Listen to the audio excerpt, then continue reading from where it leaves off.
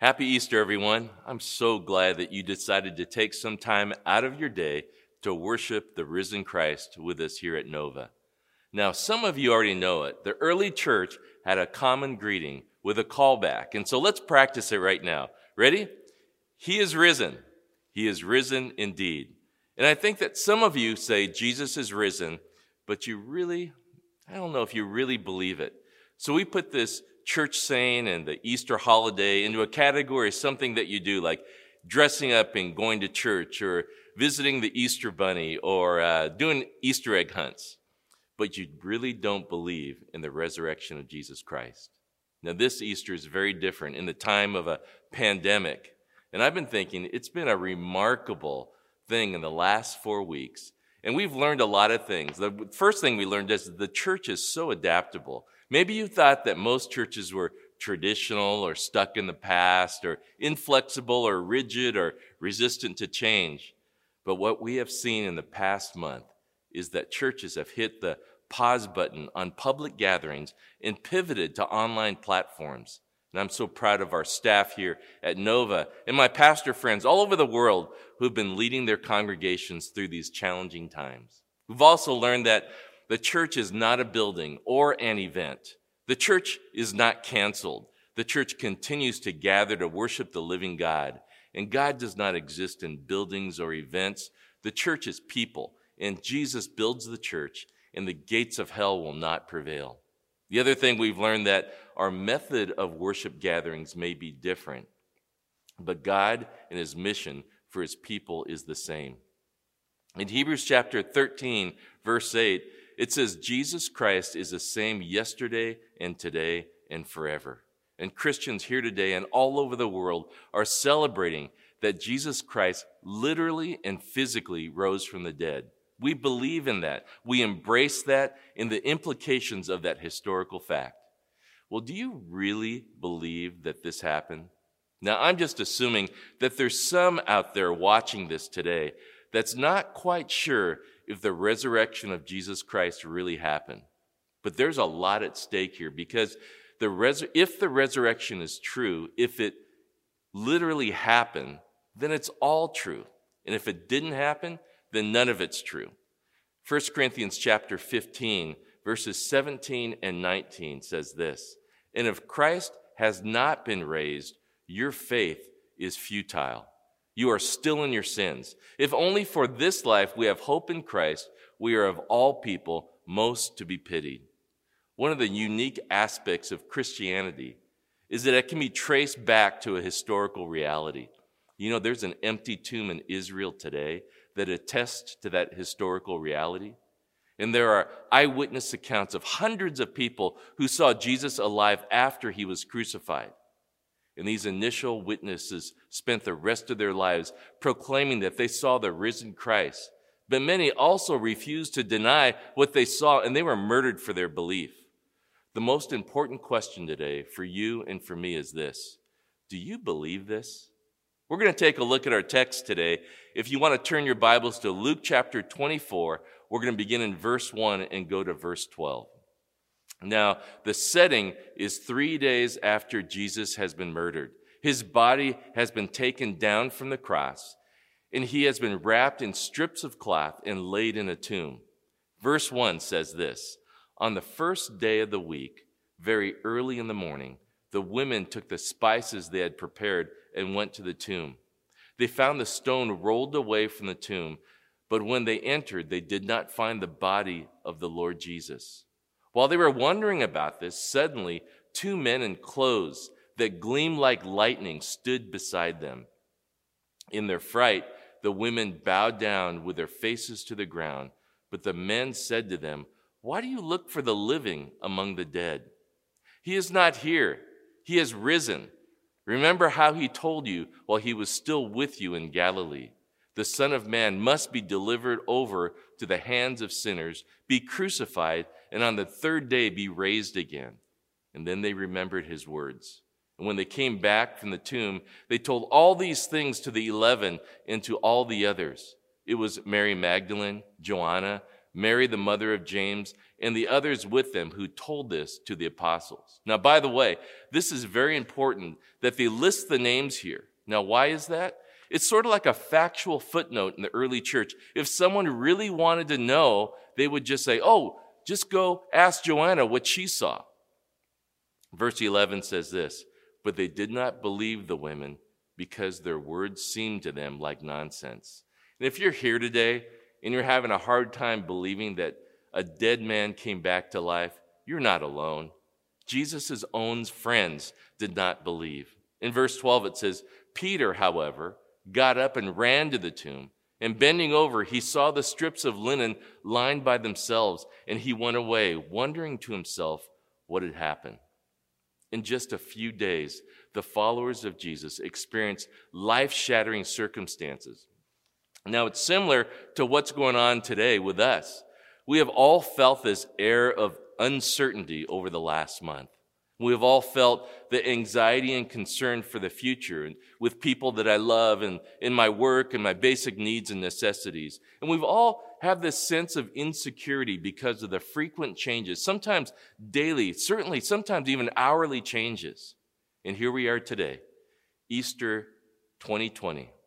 No one is wearing their Easter Sunday best, at least I don't think you are. And friends and family are not getting together later for a holiday dinner. And there's really probably not going to be big Easter egg hunts, and crowds of people are not filling church buildings singing songs of praise together. And as I think about the historical context of Luke chapter 24, the followers of Jesus were not expecting to witness Jesus arrested, put on trial, found guilty, and nailed to a cross. And they were scared, and they were worried, and they were defeated, like some of you feel today.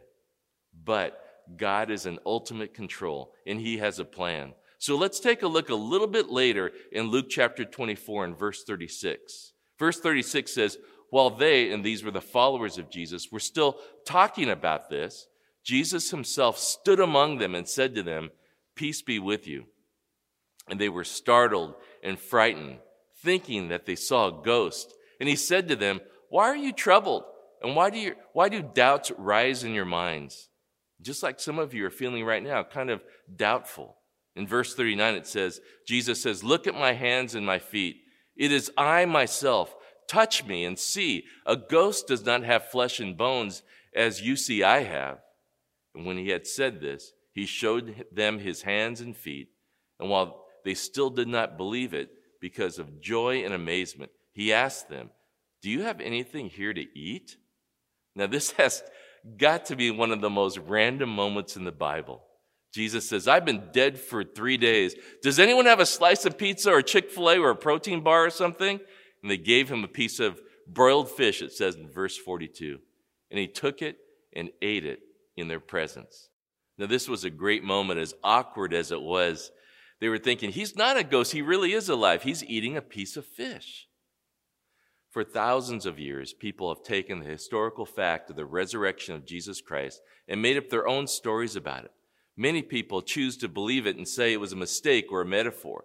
The real problem with saying that the resurrection was a mistake or a metaphor is that something did happen back then.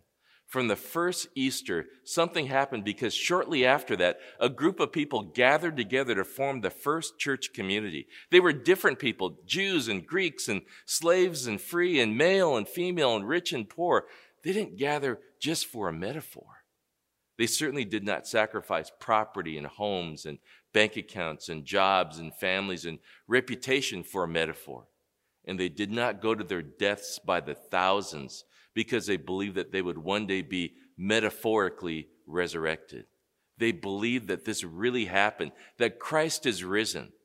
The first church's message was not based on the moral example of Jesus or even on the teaching of Jesus, as great as it was, but it was on the resurrection of Jesus, and they couldn't keep quiet about it. The Apostle Peter in Acts chapter 2 said, God has raised this Jesus to life, and we're all witnesses of it. Another important question to ask today is, if I believe that Jesus rose from the dead, so what? What difference does it make that a man named Jesus Christ was murdered on the cross and 3 days later was resurrected from the dead?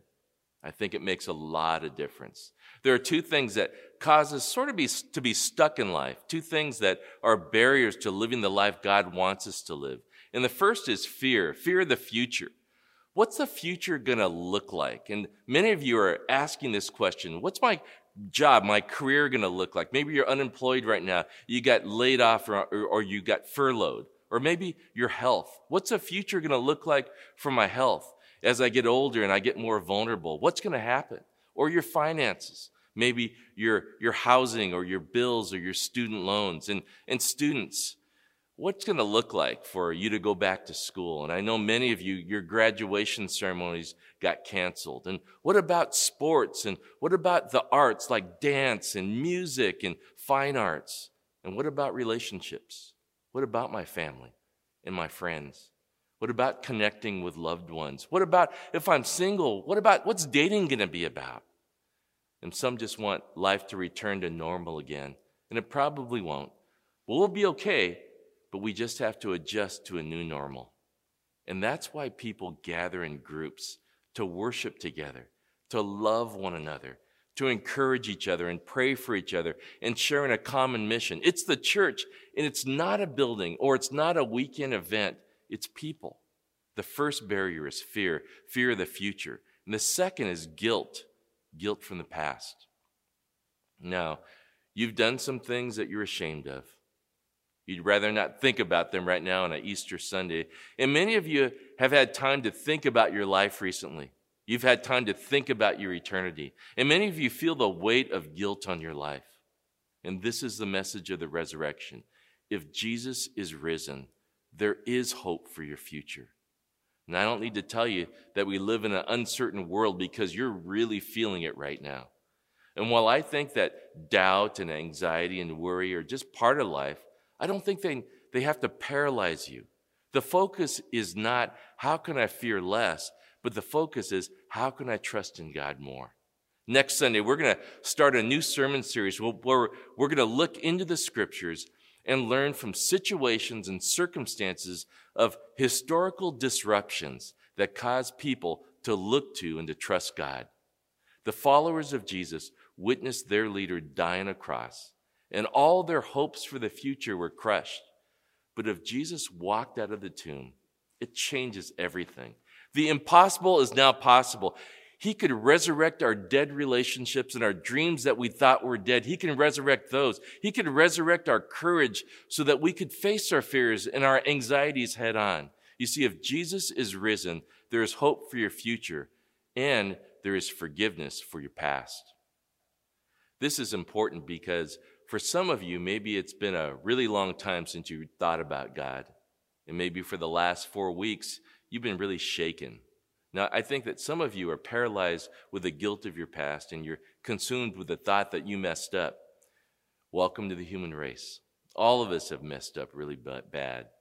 Maybe you messed up royally as a parent, or kids, maybe you lied to your parents in the last few days. And some of you have lost your temper in a way that's embarrassed you and embarrassed those that you love. Or maybe you've handled your finances poorly and you're racked in debt. Or maybe you're battling an addiction and you know in your heart that it's not going to end well. Now, regardless of what you believe, I know that all of us have a sense that there's something broken in us. Regardless of what you believe, we all come up with methods or options to deal with our brokenness. One of the first methods that is popular today is a good enough method. You believe that there is a God or there is a higher power, and the way you get to heaven is you just have to be good enough. And so you have to go to church enough, or you have to give to charity enough, you have to pray or meditate enough, you have to volunteer enough just to get to heaven. And you're trying to do more good things than bad things. And you hope that one day that higher power is going to grade you on this sort of celestial curve, and you make it in because you're just good enough. Now, if this is you, I know you're not feeling saved. You're feeling exhausted. Now, you're exhausted because you wonder, am I really good enough? And how good is good enough anyways? Another method is, we'll call it the comparison method. You believe in God and you believe in heaven, but you think the way it works is you have to be better than some other people. And this is why you're so judgmental. Because you have to be, because when you judge others, it sort of increases your chances of getting in. And people who work this method have created a list of sins that they've deemed are the really bad sins, the ones that really make God mad. And those are the sins that you don't struggle with. And so you're not perfect, but you haven't done any of those big sins. And you personally know people who are making God really mad by violating the sins on that list. You know, it's amazing how, as human beings, we're all set up for self-deception. And we tend to think that we're a lot better than we are. And the media does this, and video certainly does it, and social media really sets us up for self-deception. Before this sermon was recorded, I went to the restroom and I looked in the mirror and I got myself all set and made sure everything was right. But I know that after this filming, I'll look at this video and I'll ask myself, wow, do I really look like that? Do I really sound like that? I should have stood up a little straighter. And my big question is, does my face really look that big all the time? You know, when I look in the mirror, I thought I was ready because I do a lot of self-editing. Well, the Bible doesn't teach us that ready people or good people or perfect people go to heaven. The Bible teaches us that forgiven people go to heaven. So there's the good enough method and there's a comparison method, but this one, the grace method, is the one that we need to camp on. The grace method is this: I can't live a perfect life, and you can't either, but Jesus did. And when he went to the cross, he died a spiritual death that we could not die. And he paid a moral debt that you and I could not pay. So now, being loved and being forgiven and given a second chance is a free gift. And that gift is called grace. I'm still imperfect. Every person in the Nova Church family is imperfect. But we're growing. We're growing step by step. In Romans chapter 5, verses 6 and 8, it says this: you see, at just the right time, when we were still powerless, Christ died for the ungodly.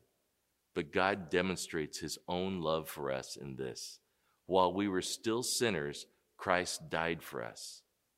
Some people think that they have to have it all together before they come to Jesus. No, it's not that way. No, it says that Scripture says, while we were still sinners. Do you believe this? Because one little sincere yes could change your life. This is, if there was a final exam, this is the only question on God's final exam. He's not going to ask you if you're good enough or if you're better than others. He's going to ask you, do you trust me? Do you believe that I died on a cross and 3 days later rose from the dead? In Romans chapter 10, verse 9, it says, if you declare with your mouth Jesus is Lord, and you believe in your heart that God raised him from the dead, you will be saved. And my prayer for you all week has been that God would be tugging on your heart towards belief and towards hope and towards faith and towards next steps. I have one last question, the one we started with. Do you believe this? You see, I'm not here trying to manipulate you. We love you. And we welcome you whether you believe or not. We're just glad you joined us. But do you believe this? Do you believe that Jesus died on the cross and 3 days later rose from the dead, proving he is God, defeating the power of death and sin? You know, if you believe that, I'm going to lead you in a prayer right now. And if you want to affirm your belief in the resurrection of Jesus Christ, I'm going to pray this prayer of invitation. It's up here on the screen right now. Let's just pray together. Dear God, as much as I know right now, I'm putting my faith in Jesus. I believe that he died on a cross and rose from the dead 3 days later. Jesus defeated the power of death and the power of my sin in my life. I realize that I'm broken and that I need a Savior. I trust in Jesus Christ as my Savior. Amen. Now, if you prayed that prayer for the first time, or if you prayed a prayer just like that a week ago or a day ago or years ago, a miracle has taken place in your life. The Bible says that you are a new creation. The old is gone and the new has come. What I want you to do right now is, with all sincerity, do what we practiced at the beginning of this sermon with the Easter greeting of the early church, if you sincerely and honestly believe that Jesus rose from the dead, would you affirm that with me? Go ahead and say it loud. He is risen. He is risen indeed.